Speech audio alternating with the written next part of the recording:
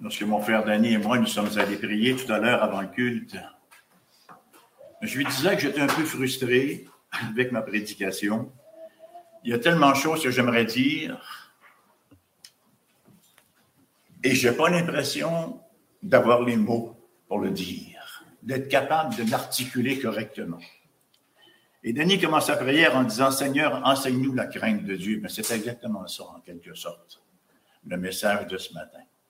Que Dieu nous enseigne la crainte de Dieu. Non pas une crainte terrifiante, mais une révérence pour son nom. Une crainte de lui déplaire, un désir de marcher dans ses voies, de s'assurer que nous avons son sourire sur nous.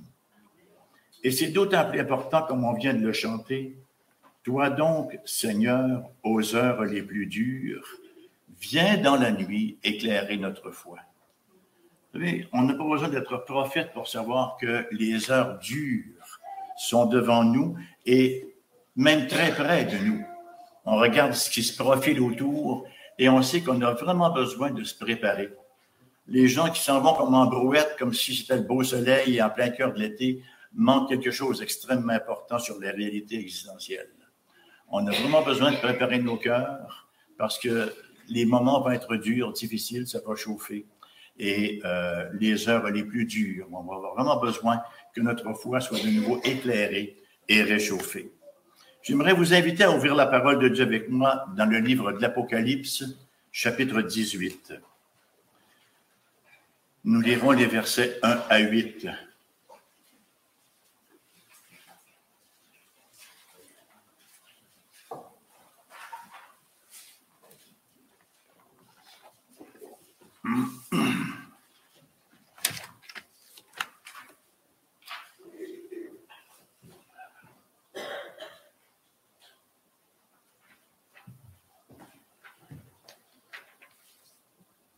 Apocalypse, donc, chapitre 18, les versets 1 à 8.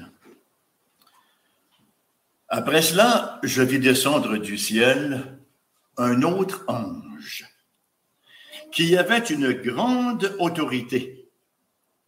Et la terre fut éclairée de sa gloire. Il cria d'une voix forte, disant, « Elle est tombée, Babylone la grande. Elle est devenue une habitation de démons, un repère de tout esprit impur, un repère de tout oiseau impur et odieux, parce que toutes les nations ont bu du vin de la fureur de sa débauche, que les rois de la terre se sont livrés avec elle à la débauche, et que les marchands de la terre se sont enrichis par la puissance de son luxe. Et j'entendis du ciel une autre voix qui disait, « Sortez du milieu d'elle, mon peuple, afin que vous ne participiez point à ses péchés, et que vous n'ayez point de part à ses fléaux, car ses péchés se sont accumulés jusqu'au ciel, et Dieu s'est souvenu de ses iniquités. Payez-la comme elle a payé, et rendez-lui au double selon ses œuvres. Dans la coupe où elle a versé, versez-lui au double. Autant elle s'est glorifiée et plongée dans le luxe, autant donnez-lui de tourments et de deuil. Parce qu'elle dit en son cœur, « Je suis assise en reine, je ne suis point veuve, et je ne verrai point de mal, je ne verrai point de deuil. À cause de cela, en un même jour, ces fléaux arriveront, la mort, le deuil et la famine, et elle sera consumée par le feu, car il est puissant, le Seigneur qui l'a jugé. » Amen. Je vous recommanderais très fortement, au cours de la journée qui suit, de lire le reste du chapitre qu'on aurait normalement dû lire aujourd'hui. C'était infiniment mieux pour une meilleure intelligence du texte, mais il y avait trop de matière, trop de matériel. Mais lisez-le, ça nous donne une très, très bonne idée des moments où nous sommes, et des moments vers lesquels on se dirige. Donc, ce matin, je nous propose de revisiter l'Église au sein de la culture présente. Et je nous propose également d'affermir nos ancrages chrétiens. Comme je viens de le dire, on n'a pas besoin d'être prophète pour voir ce qui se profile autour de nous et ce que la Bible nous enseigne. La mondialisation nous amène de plus en plus vers une forme de gouvernement mondial. La parole de Dieu ne cesse de nous dire que Jésus revient. On dit qu'il y a 2 fois plus de versets qui nous prédisent, qui nous prophétisent la deuxième venue du Seigneur Jésus, qu'il y en a eu, qui nous ont parlé de sa première venue. Donc, c'est une assurance. Une chose est certaine, Jésus revient. En même temps que nous y trouvons des mises en garde sérieuses. Et ici, ça vaut autant pour les chrétiens que pour les non-chrétiens. Permettez-moi simplement de vous en mentionner 2.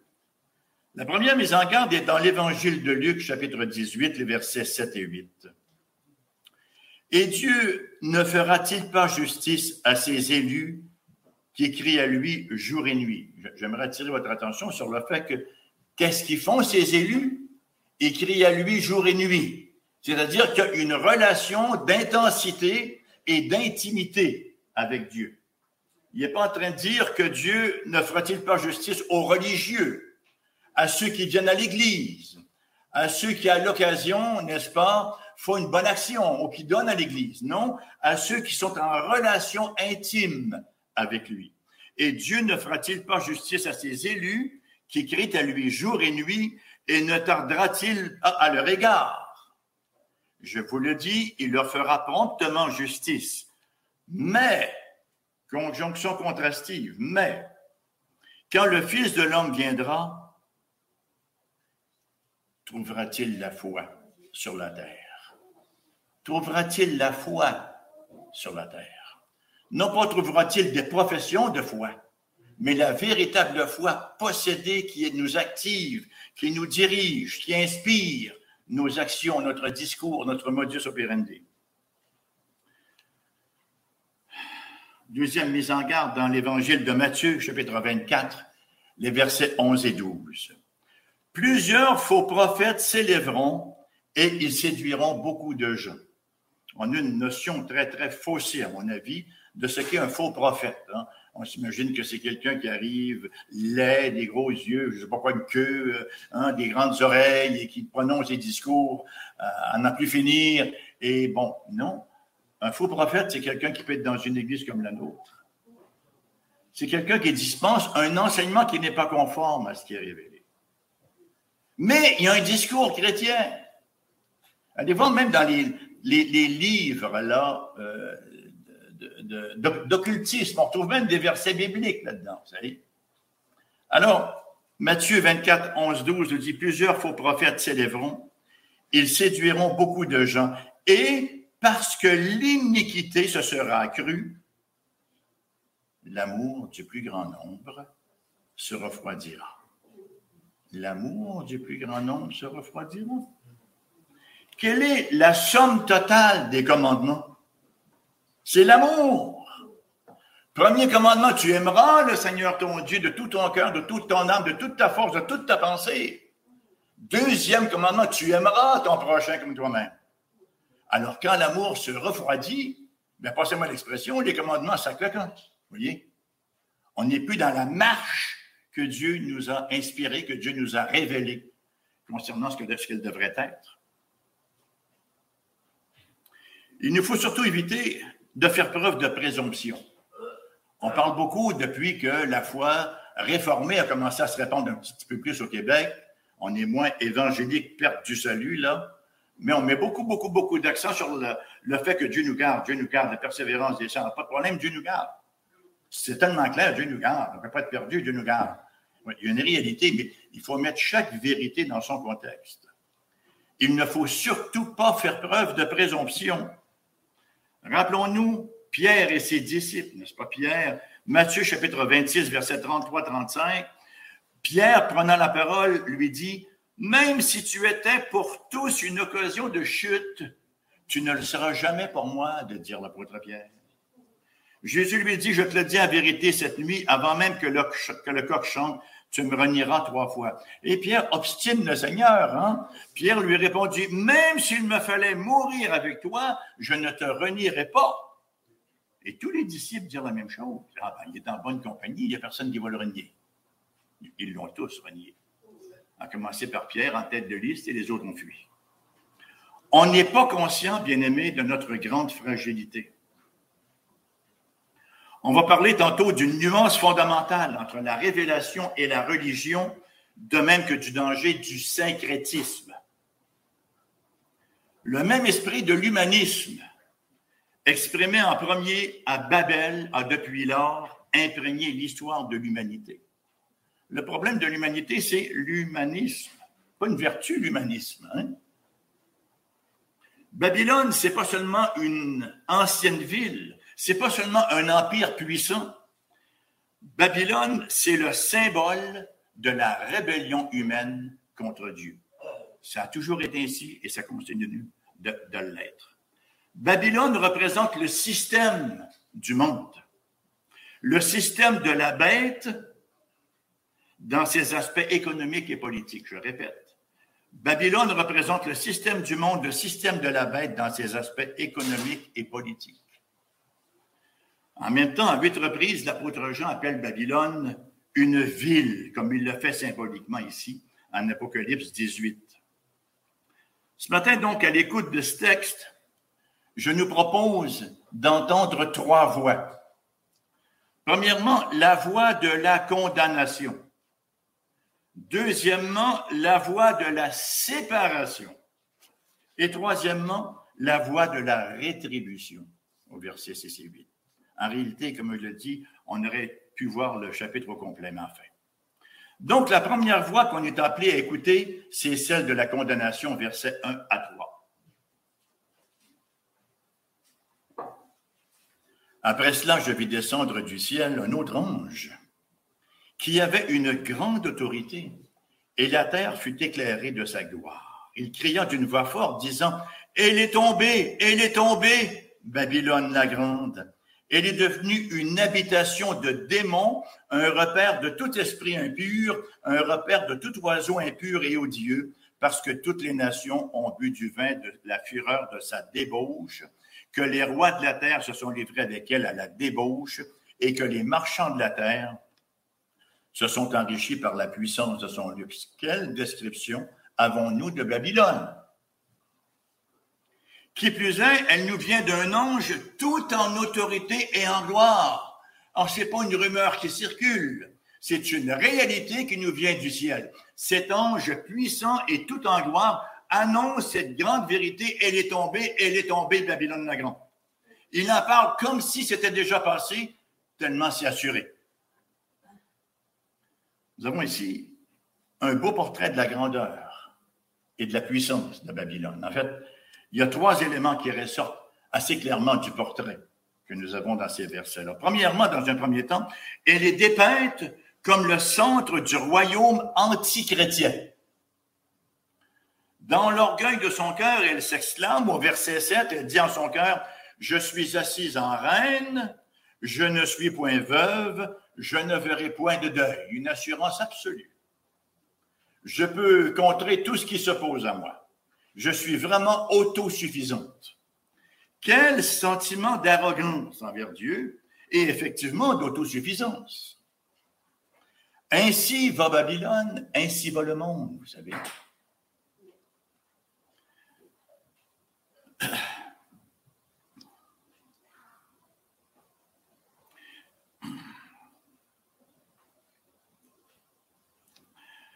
Ainsi va Babylone, ainsi va le monde qu'elle symbolise, parce que Babylone, en effet, symbolise le monde. C'est d'elle que viennent les lois, la pseudo-sagesse et la puissance de toutes les nations, de toute langue et de toute tribu. L'éthique de Babylone, c'est l'éthique du monde.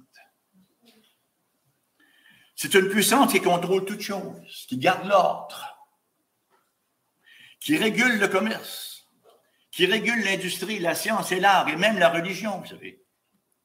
C'est elle qui tente d'établir le genre d'adoration de ses habitants, c'est-à-dire l'adoration de la bête, pour ceux qui connaissent un peu l'Apocalypse, hein, cette bête symbolisant le mal qui sort de la mer. Donc, premièrement, elle est dépeinte comme le centre du royaume antichrétien. Dans un deuxième temps, elle représente le centre du commerce. On voit à quel point le monde est intoxiqué par sa pensée, d'ailleurs.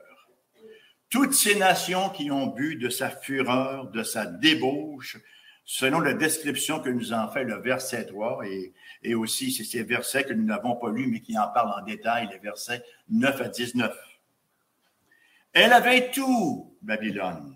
Il a tout, le monde, de tout pour tous les goûts et pour satisfaire tous les plaisirs. Il semble que hors Babylone, il n'y ait pas de possibilité d'industrie ou de commerce. Babylone régule et gère tout. C'est le monde dans ses grands apparats avec son contrôle évident. Rappelons-nous ce que nous dit Apocalypse 3, 17. Personne ne pouvait acheter ni vendre sans avoir la marque, le nom de la bête ou le nombre de son nom. Ça nous en dit très long. Alors, Babylone gère absolument tout. Troisièmement, elle est présentée comme une cité de luxure. J'espère qu'on a suffisamment de vocabulaire français pour faire la nuance entre luxe et luxure. Alors, elle est présentée comme une cité de luxure et de méchanceté. Au verset 3, verset 9 et les suivants, qui parlent de débauche. En termes succincts, mais combien clairs, le verset 5 nous dit « Car ses péchés se sont accumulés jusqu'au ciel. » C'est toute une pile, ça. Ses péchés se sont empilés, accumulés jusqu'au ciel, et Dieu s'est souvenu de ses iniquités. Nous sommes ici dans le monde de Sodome et Gomorrhe, bien-aimés. Permettez-moi de vous traduire et de vous lire une citation de Richard Phillips. Pasteur Richard Phillips, un très bon auteur que j'aime beaucoup. Il est pasteur d'une église presbytérienne à Greenville, en Caroline du Sud. Imaginez une société qui a tourné le dos à Dieu et interdit l'influence publique de sa parole. Imaginez maintenant les résultats de cette position dans les générations suivantes. Une augmentation de 500% de naissances chez les jeunes filles célibataires.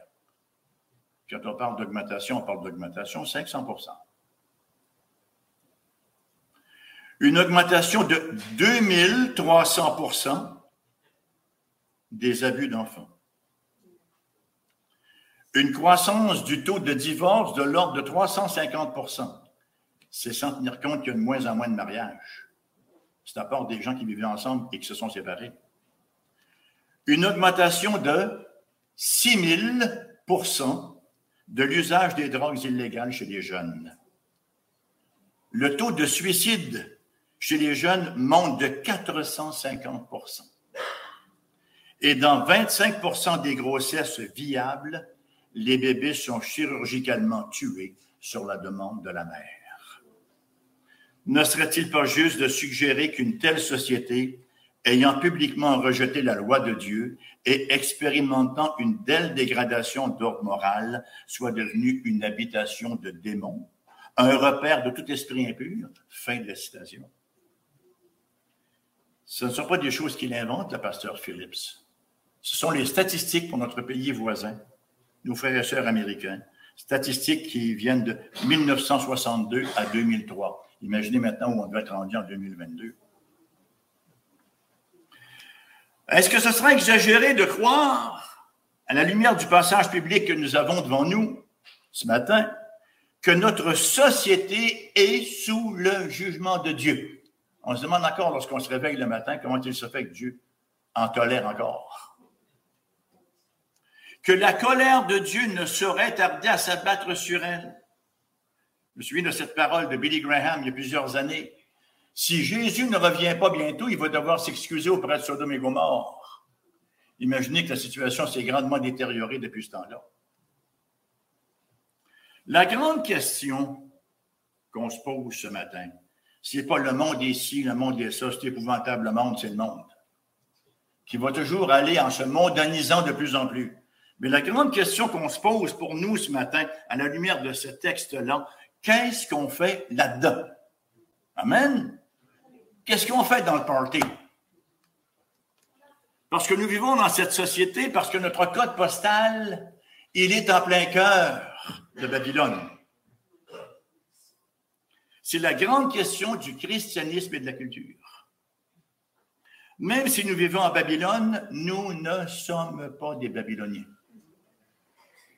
Mais nous sommes des citoyens de la cité de Dieu. Rappelons-nous la belle prière sacerdotale qu'on est en train d'étudier, Diane et moi, dans Jean 17 avec J.C. Ryle. Ils ne sont pas du monde comme moi, je ne suis pas du monde. Sanctifie-les par ta vérité, ta parole est la vérité. Comme tu m'as envoyé dans le monde, je les ai aussi envoyés dans le monde. Ils ne sont pas du monde, mais ils sont dans le monde. C'est nous autres, ça. Je me sanctifie moi-même pour eux, afin qu'eux aussi soient sanctifiés. Comment? Par ta vérité. Il n'y a pas d'autre moyen de sanctification. Il n'y a pas de carême, il n'y a pas de religion, il n'y a pas de sacrifice, il n'y a rien d'autre qui va faire le travail, sinon que la vérité révélée de Dieu appliquée à nos cœurs par l'Esprit Saint. Quelle différence ça devrait faire dans ma vie?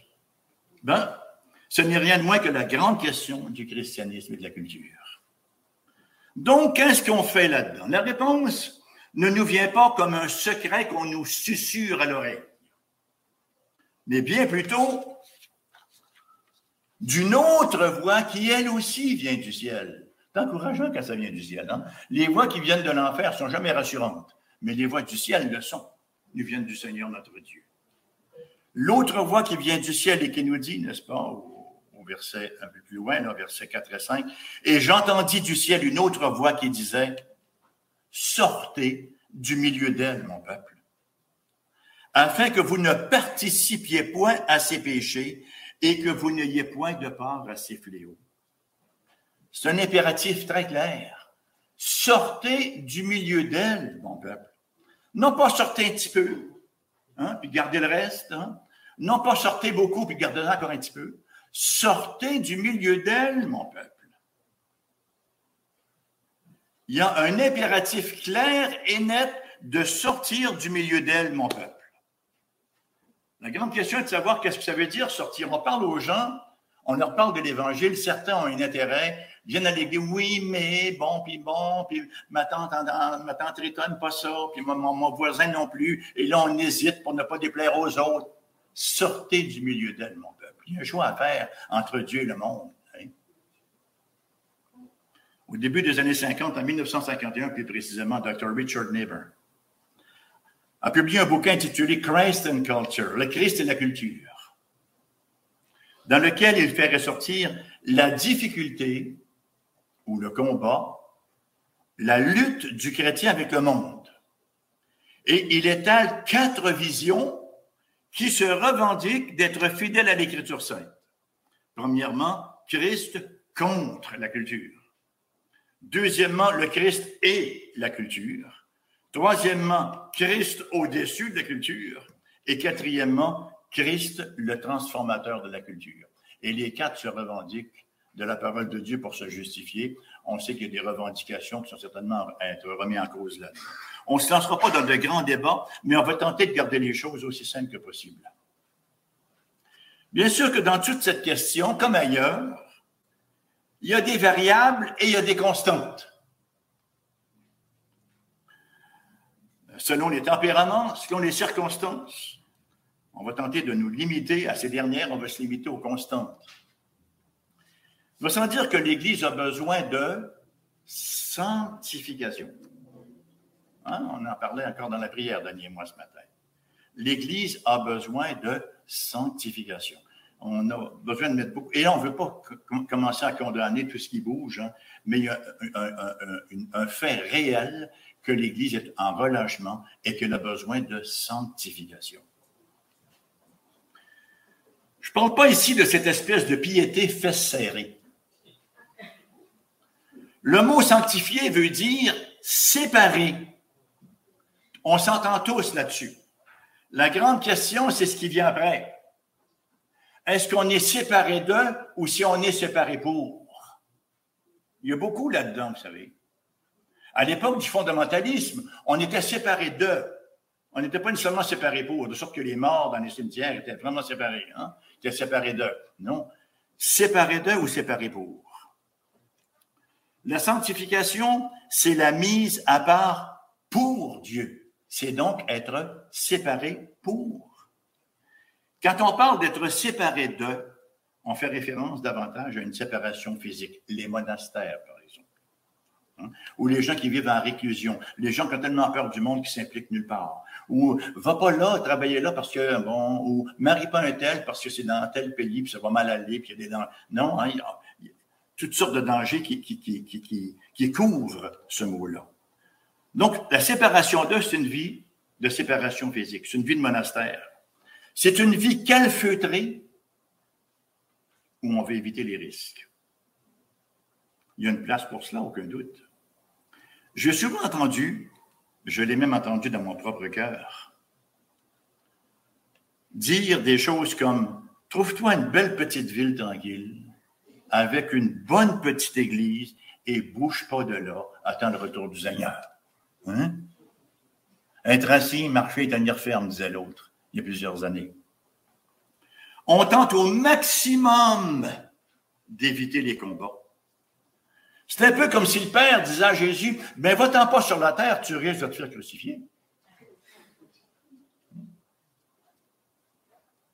Il en va tout autrement de la séparation pour.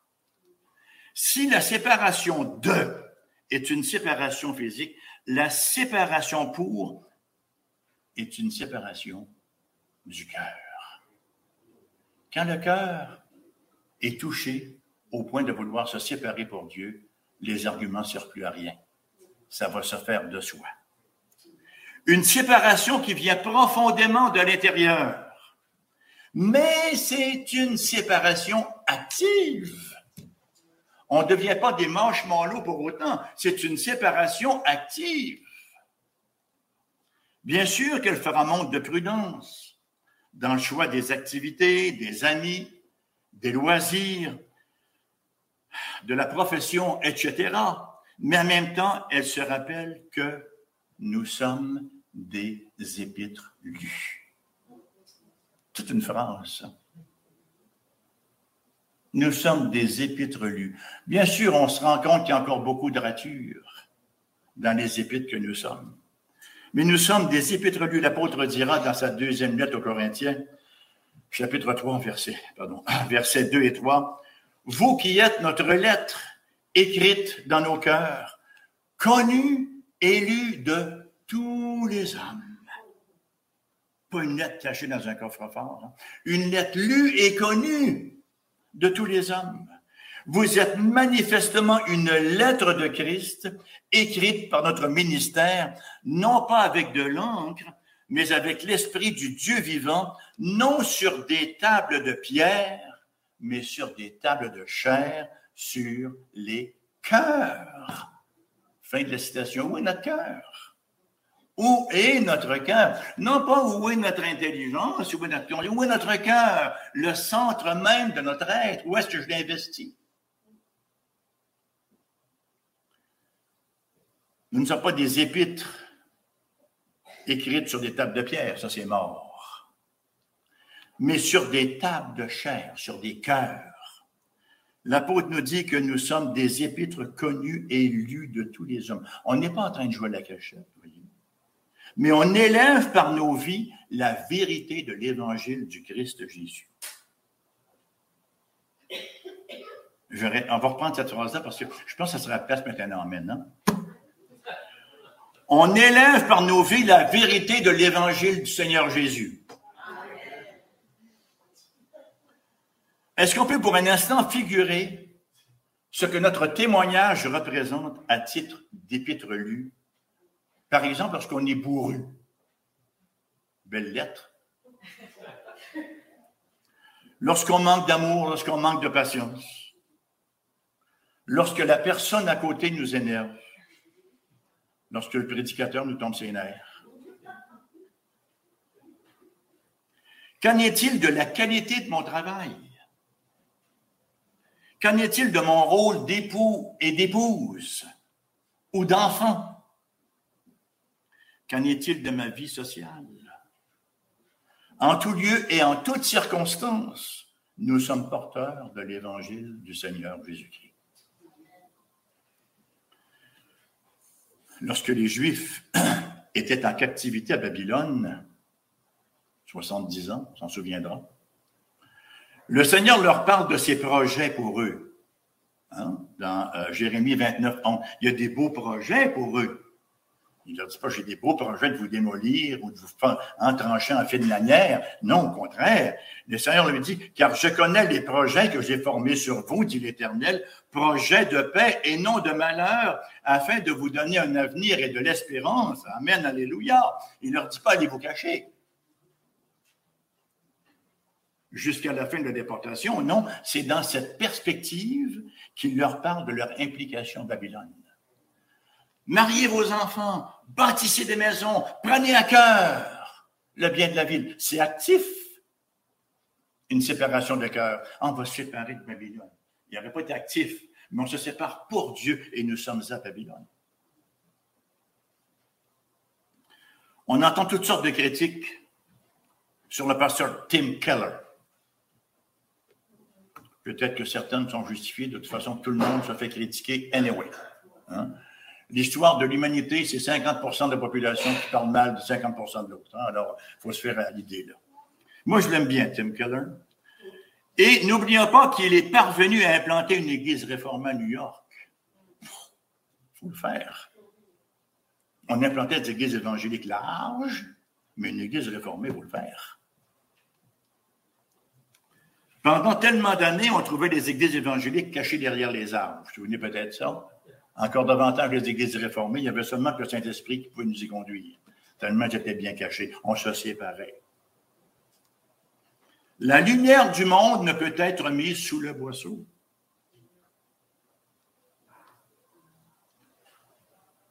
Je pense que très souvent, lorsqu'on choisit la séparation d'eux, c'est parce qu'on a crainte.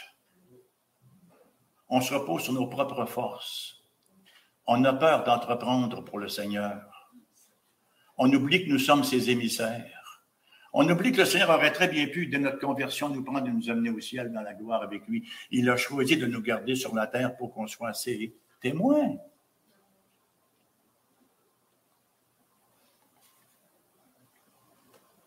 Tout ceci étant dit, c'est dans la séparation que le combat pour la foi s'opère. On fait du funambulisme comme chrétien. On est toujours en recherche d'équilibre. On ne veut pas tomber dans le légalisme ou le fondamentalisme outrancier. On ne veut pas tomber dans le libéralisme et se faire assimiler. On l'a vu souvent, ça, des organisations qui ont eu de très, très bons départs et qui, à un certain moment, ont sombré et ne faisaient que s'occuper des choses du monde. Je vous ai déjà partagé mon témoignage. Je travaillais pour une certaine organisation et on m'avait dit que l'Évangile, c'est comme un oiseau à deux ailes. Hein? L'aile sociale et l'aile évangélique.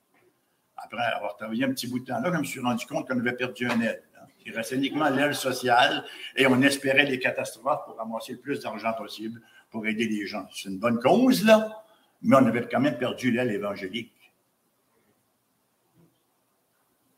Vous avez déjà vu le film Un violon sur les toits? Vous avez déjà essayé de jouer du violon sur les toits?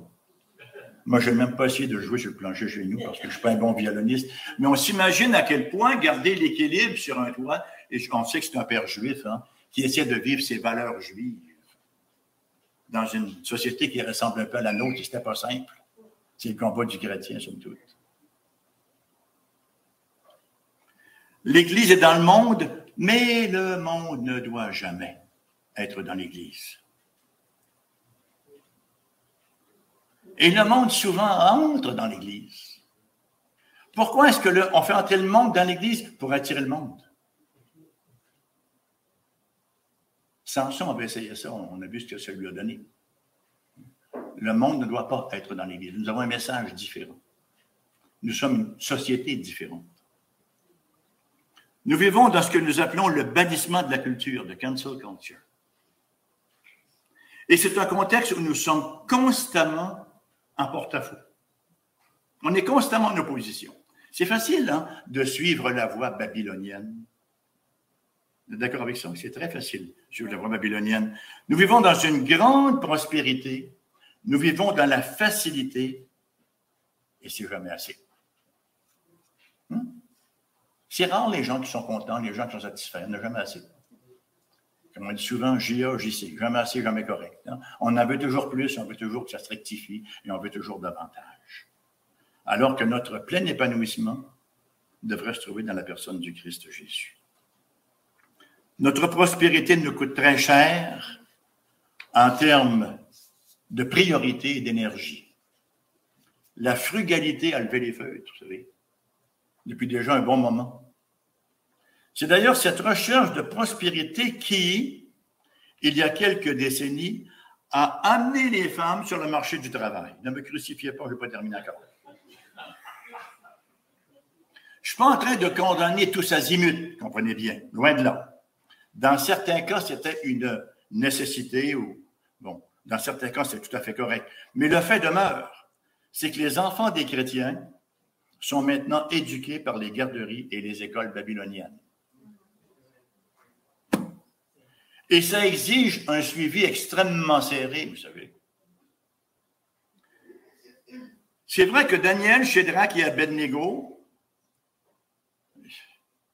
ils étaient tellement incrustés à Babylone qu'on a même perdu leur nom juif. Hein? Les trois autres, on prend leur nom babylonien. Daniel, Shadrach et Abednego, il m'en manque un. Daniel, Shadrach et Abednego, il m'en manque un. Sorry?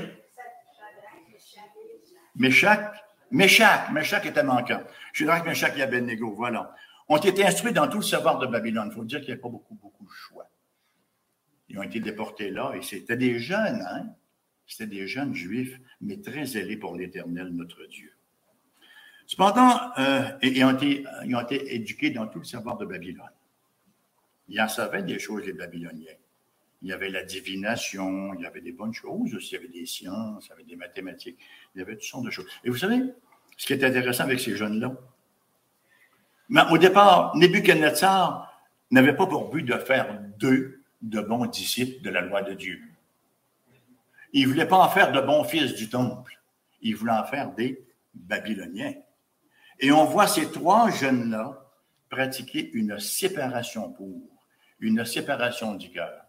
Et c'est vraisemblablement grâce à ces jeunes-là que les mages, quelques générations plus tard, savaient qu'un Messie viendrait lorsqu'ils ont eu cette étoile dans le ciel et qu'ils sont venus à Jérusalem pour l'adorer. C'est vraisemblablement du témoignage de ces jeunes-là qui occupaient une fonction extrêmement importante à Babylone. Ne compromettaient pas. Demeuraient des gens dont le cœur était séparé pour, mais fonctionnaient à Babylone où Dieu les avait placés. Nous fonctionnons dans le monde où Dieu nous a placés avec un cœur séparé pour.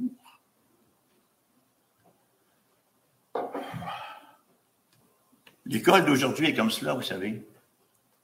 L'école, c'est simplement un outil que se donne la société pour former des gens qui vont fonctionner en son sein.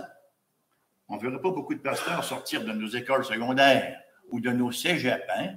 Non, on veut les enseigner, les former pour qu'ils opèrent dans le sein d'une société babylonienne.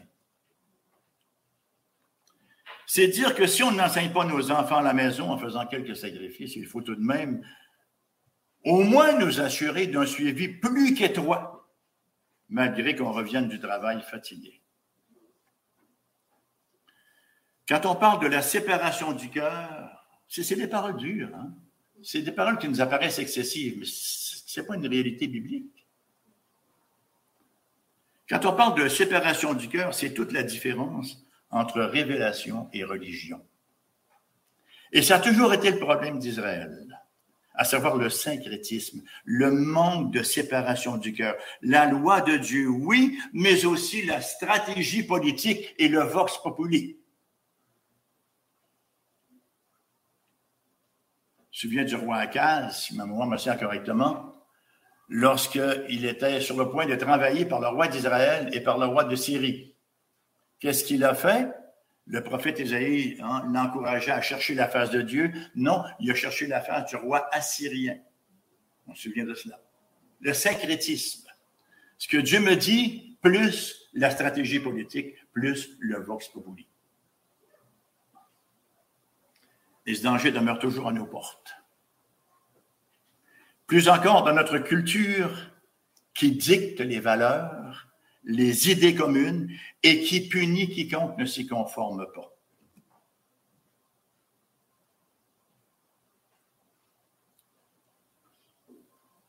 Notre société qui dicte les valeurs, les idées communes et qui punit quiconque ne s'y conforme pas. La tentation du compromis est grande. Il ne se passe pas une journée sans que l'Église prenne un pas de recul au niveau de sa voix au chapitre culturel. À quel point nous avons besoin de réaliser l'importance de notre affection pour Dieu. Et ça ne vient pas mécaniquement. C'est une discipline. Ça vient du cœur. Et ça se manifeste par une vie chrétienne active, par un amour pour la personne de Dieu. Seigneur, enseigne-nous la crainte de Dieu. Un amour pour la personne de Dieu et pour son Église, dans la participation au moyen de grâce. La participation au moyen de grâce. Parfois, on voit des églises où le semainier, le bulletin est bien rempli. Il y a une rencontre à midi et quart, une à midi et 20, une à midi et 22, puis là, on dit « Ah, quelle église active! » C'est correct qu'on mette des programmes et qu'on prépare des choses pour les gens. Mais c'est correct d'avoir plus d'initiatives que ça aussi. D'être capable, comme on l'a fait, hein, Richard et moi, et notre frère, cette semaine, aller prendre une bière ensemble et parler de théologie pendant quoi, 1h30, 2 heures. Hein? Quel bon moment on a eu. Ça fait grandir dans la foi. Puis c'est normal, on était à Babylone, mais on parlait des choses du royaume. Alléluia. Et que ces choses-là puissent être, qu'il n'y ait pas toujours besoin d'avoir un ancien ou un dirigeant en avant en train de coacher, mais qu'on ait suffisamment d'initiatives spirituelles pour s'engager nous-mêmes. Un frère me demandait vendredi, et je trouve ça très bien d'ailleurs. Il dit, est-ce que tu pourrais nous donner quelques sujets sur lesquels on pourrait, des sujets qu'on pourrait approfondir, parce qu'on a une brève étude introductoire le vendredi avant notre réunion de prière à 10h30. Et le frère me dit, est-ce que tu aurais des sujets qu'on devrait approfondir et les présenter? Je trouve ça très, très bien. Et les présenter là, vous voyez, c'est un frère qui réfléchit, c'est un frère qui pense. Il pense en fonction de la communauté. Qu'est-ce qui serait pour le bien de la communauté?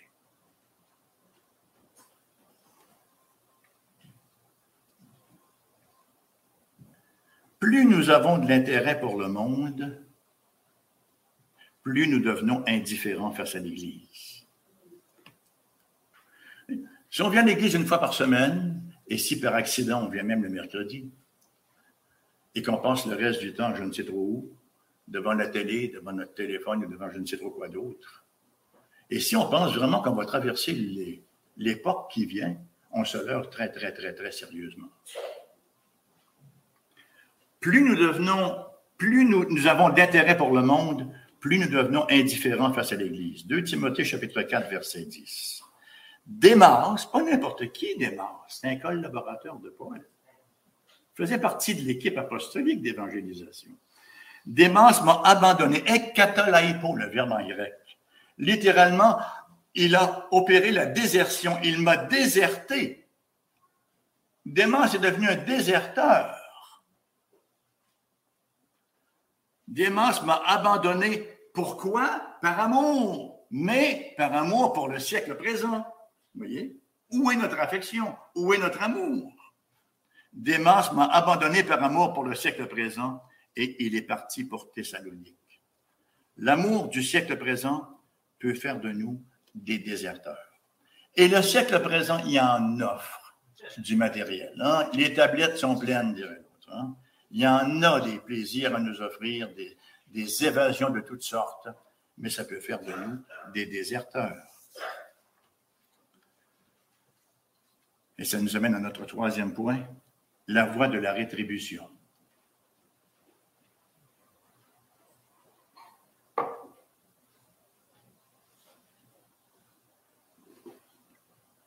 Vous me regardez tous avec des regards sévères. Est-ce que c'est parce que le sujet est très sérieux ou si vous voulez me contrarier?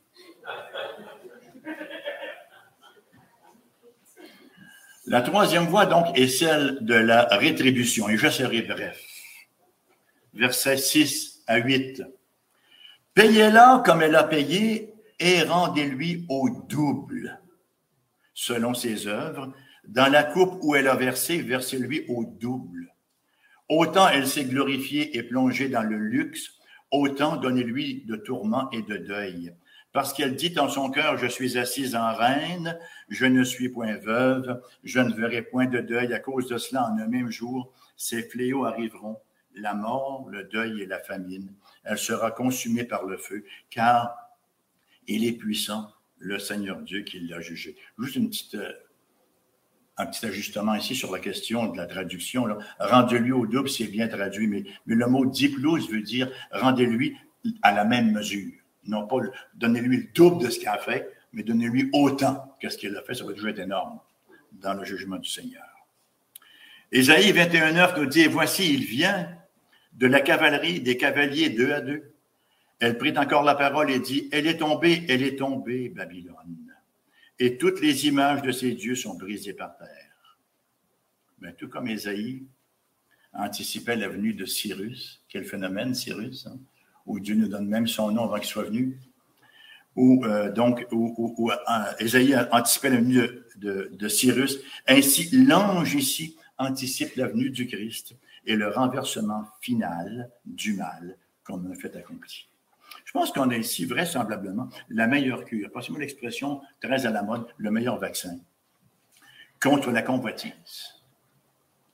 En un seul jour, tout ce que Babylone a à offrir sera réduit à néant.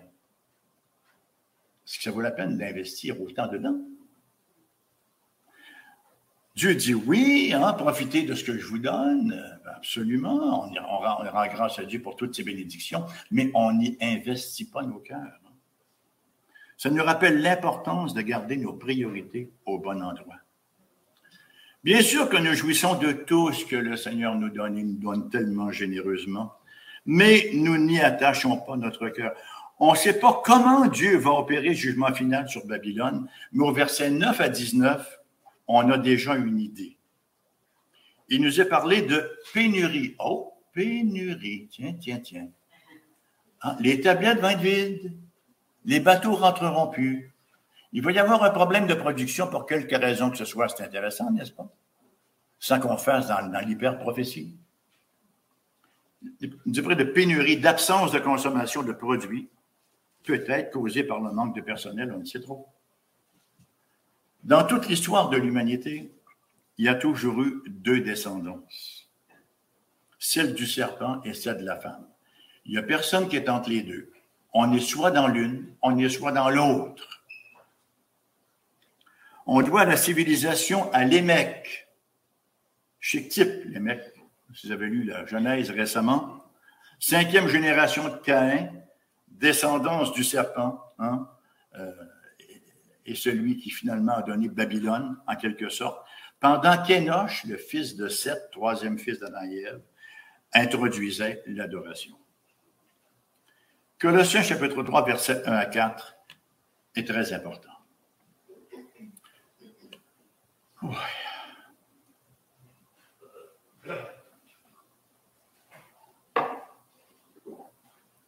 Si donc vous êtes ressuscité avec Christ, ça peut aussi se traduire par « puisque vous êtes ressuscité avec Christ ». Mais je pense que le si a de la gueule, là, hein, parce que ce n'est pas tout le monde qui est ressuscité avec Christ. Si donc vous êtes ressuscité avec Christ, cherchez les choses d'en haut, où Christ est assis à la droite de Dieu. Attachez-vous aux choses d'en haut et non à celles qui sont sur la terre, car vous êtes morts et votre vie est cachée avec Christ en Dieu. Quand Christ, votre vie, paraîtra, alors vous paraîtrez aussi avec lui dans la gloire. Si vous nous visitez ce matin et que vous n'êtes pas au Seigneur, je vous recommanderais très, très sérieusement de retenir ce verset-là. Okay? Colossiens 3, 1 à 4. Écrivez-le quelque part, puis relisez-le souvent. Colossiens 3, versets 1 à 4. Romains 13, 11 nous dit « Cela importe d'autant plus que vous savez en quel temps nous sommes. C'est l'heure de vous réveiller enfin du sommeil, car maintenant, le salut est plus près de nous que lorsque nous avons cru. » Le texte de ce matin nous rappelle donc certaines vérités élémentaires, fondamentales. Le danger, dans un premier temps, d'être emporté par la vague du monde. On vit dans une très, très grande facilité. Ça ne prend pas grand-chose aujourd'hui pour se sentir dans l'épreuve. La moindre chose qu'on n'a pas ou qu'on n'a plus ou qu'on attend, nous sommes dans l'épreuve. On ne sait plus c'est quoi une épreuve. On lit dans l'histoire d'Église, on est émerveillé, puis ça doit être du mythe. Ah non, c'est la réalité. Mais on est tellement gâtés maintenant que tout ce qu'il nous faut, notre petit confort, si on n'a pas ça, nous sommes dans l'épreuve. Danger d'être emporté par la vague du monde. Danger de la facilité peut compromettre l'arrangement de nos priorités. Le Christ peut être encore au menu, mais peut être en troisième place, en quatrième place ou en deuxième place. Il doit occuper la première. Ça vaut pour nos responsabilités chrétiennes à l'égard de nos frères et sœurs, à l'égard de l'Église. Troisième danger, l'argent peut devenir le nerf de la guerre. L'argent. Puissant l'argent, vous savez. Apocalypse 3, 17, 18. Injonction du Seigneur à l'Église de Laodicée, parce que tu dis, je suis riche, je me suis enrichi, je n'ai besoin de rien. Et parce que tu ne sais pas que tu es malheureux, misérable, pauvre, aveugle et nu, je te conseille d'acheter de moi de l'or éprouvé par le feu, afin que tu deviennes riche, et des vêtements blancs, afin que tu sois vêtu, et que la honte de ta nudité ne paraisse pas, et un collier pour oindre tes yeux, afin que tu vois. Parle un peu d'ophtalmologie ici, là. On a vraiment besoin spirituellement d'un collier pour oindre nos yeux, afin qu'on puisse voir dans quel siècle nous sommes et qu'on puisse voir dans quelle position on devrait être en conséquence. Quatrièmement, rappelons-nous qu'une faction de l'Église contemporaine est déjà partie prenante du monde. C'est rien de nouveau, mais ça s'en va en croissant. Il y a une scission, vous savez, présentement, qui est en train de s'opérer entre une Église qui va demeurer fidèle et une Église qui va aller du côté du monde. Soit dit en passant, avant que je l'oublie, l'Église de Charlebourg, l'Église baptiste de Charlebourg, avec le pasteur Simon Ouellet, organise une grande campagne d'évangélisation. Si ça vous intéresse, envoyez-moi un courriel, puis je vous enverrai les informations à cet effet-là. Cinquièmement, plutôt, besoin de séparation pour. C'est gros, ça. Ça veut dire revoir notre philosophie, et quand on dit philosophie, je veux dire notre théologie de vie. Est-ce que je suis en plein cœur d'une piété active? Est-ce que mes priorités sont au bon endroit? Est-ce que je fais du syncrétisme? Oui, je veux le Seigneur, mais je veux aussi la facilité, puis je veux la prospérité, puis tout ce qui vient avec, puis besoin de séparation pour, besoin de revoir notre philosophie, notre théologie de vie. À la gloire de notre Dieu. Amen.